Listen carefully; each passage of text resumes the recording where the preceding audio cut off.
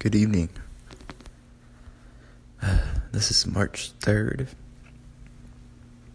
and here's the poem for today, March 3rd. Here we go.